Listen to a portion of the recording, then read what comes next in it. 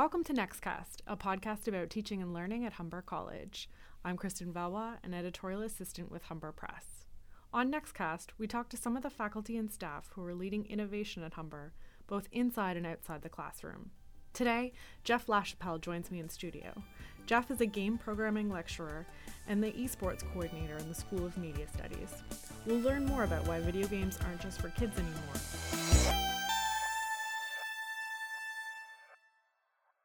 I'm so pleased to have you in the studio. We met back in November, and I had the opportunity to tour the, at the time, newly unveiled esports gaming space at the North Campus.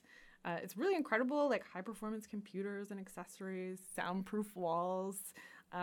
So can you tell me a little bit about this space and how it came to be at Humber? Yeah, absolutely. The gaming space, which we jokingly call the dojo because it's designed for closed private practice sessions and competition, came about after, good, that was exactly the reaction I was hoping for. It came about after a lot of discussion and a lot of effort to create an efficient and effective training space that our players could use not just to play online, but as a place where they could play together. A really important factor that comes in when you're making a space like that is making sure that it's isolated and making sure that players can't be disturbed when they're trying to focus. When you're playing these kinds of games, there's a huge cognitive load happening in terms of how much stuff you have to process, how much thinking you have to do around strategy. It doesn't help when you've got three people standing over your shoulder going, "What are you playing? What game is that?" So especially for our first space, we wanted to ensure that our players had a good area where they were separated out and they were able to focus and able to work on improving their play. Right. That's part of the thought process behind it. If you go down by the dojo, which is in LB building, you'll notice that there is a joking vinyl that we put on the door, on the window at my request, which is, "Please do not tap on the glass. Please do not feed the gamers." So for the uninitiated, can you explain a little bit about what competitive gaming really is? And I know you've done this many times. Yeah, no worries. So competitive gaming at its core is, in a lot of ways, a replication of the amount of focus and dedication and application of skill that comes into play with most traditional sports. When you're playing sports, it's not just about who's stronger. Unless you're in a football lineup, and even then, there's a lot of tactics and a lot of technique to that.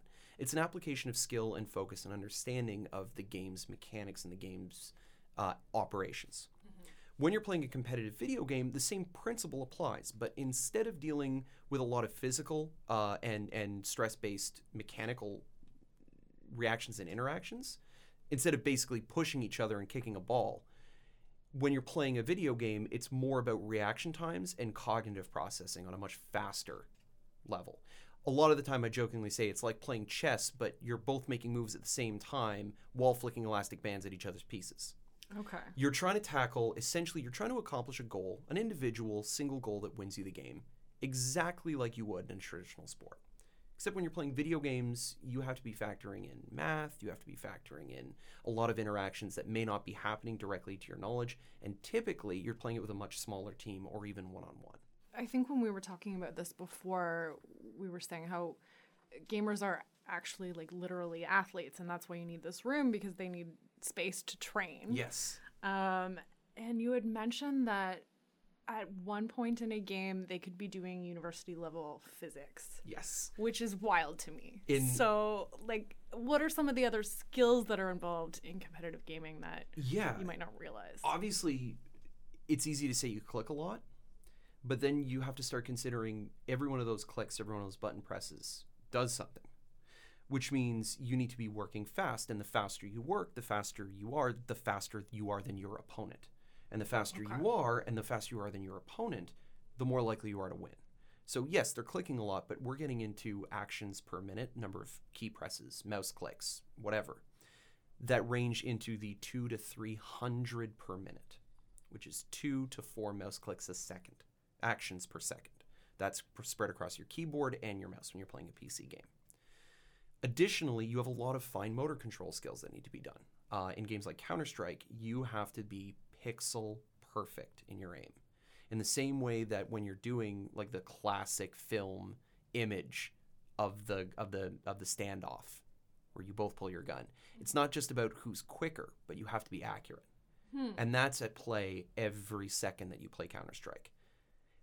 Then you get into soft skills, where you have to be communicating, you have to be interacting, you have to be sharing information as quickly and concisely as possible, because you need to be faster, you need to be more accurate, you need to be more precise. When you're describing this sounds an awful lot like a workplace where everyone has a different skill, people play to their strengths.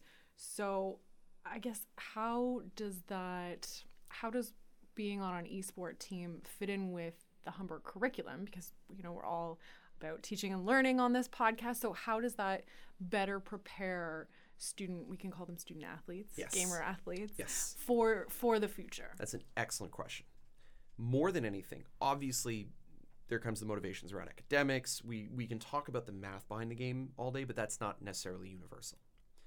I think you hit the nail on the head by comparing it to a workplace. These people, when they train, when they play together, they are trying to win or lose, which means you have very clearly delineated successes and very clear failures when you don't win a game. And when it's that stark of victories and defeats, and you're locked in a room with 4 to 6 other people for 3 to 5 hours at a time, workplace tension becomes a very real thing. Right.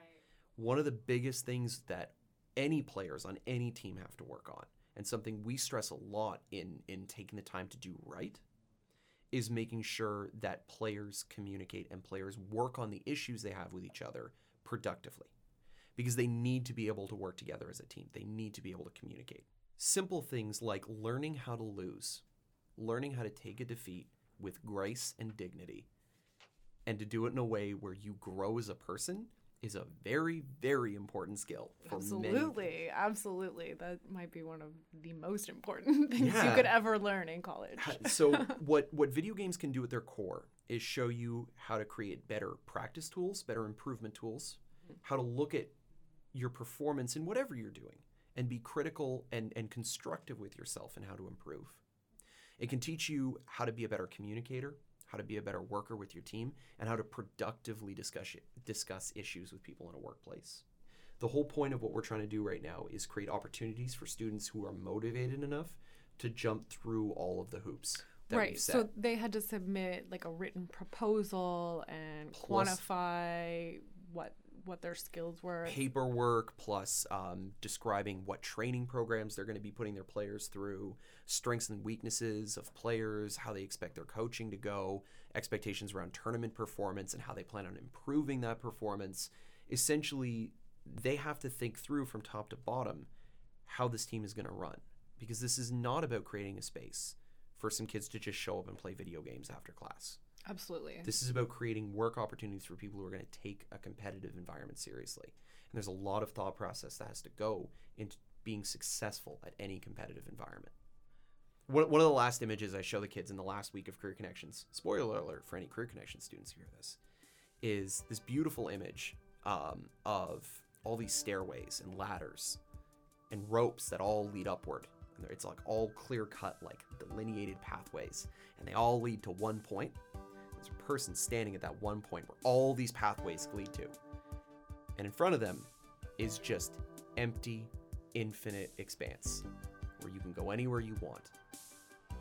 And it's incredibly intimidating. And it's honestly the most perfect summary of graduation I can give you. All the structure, all the guidance that you've had since you started kindergarten is gone. Now you can do whatever you want. And now you get to learn about the words decision paralysis.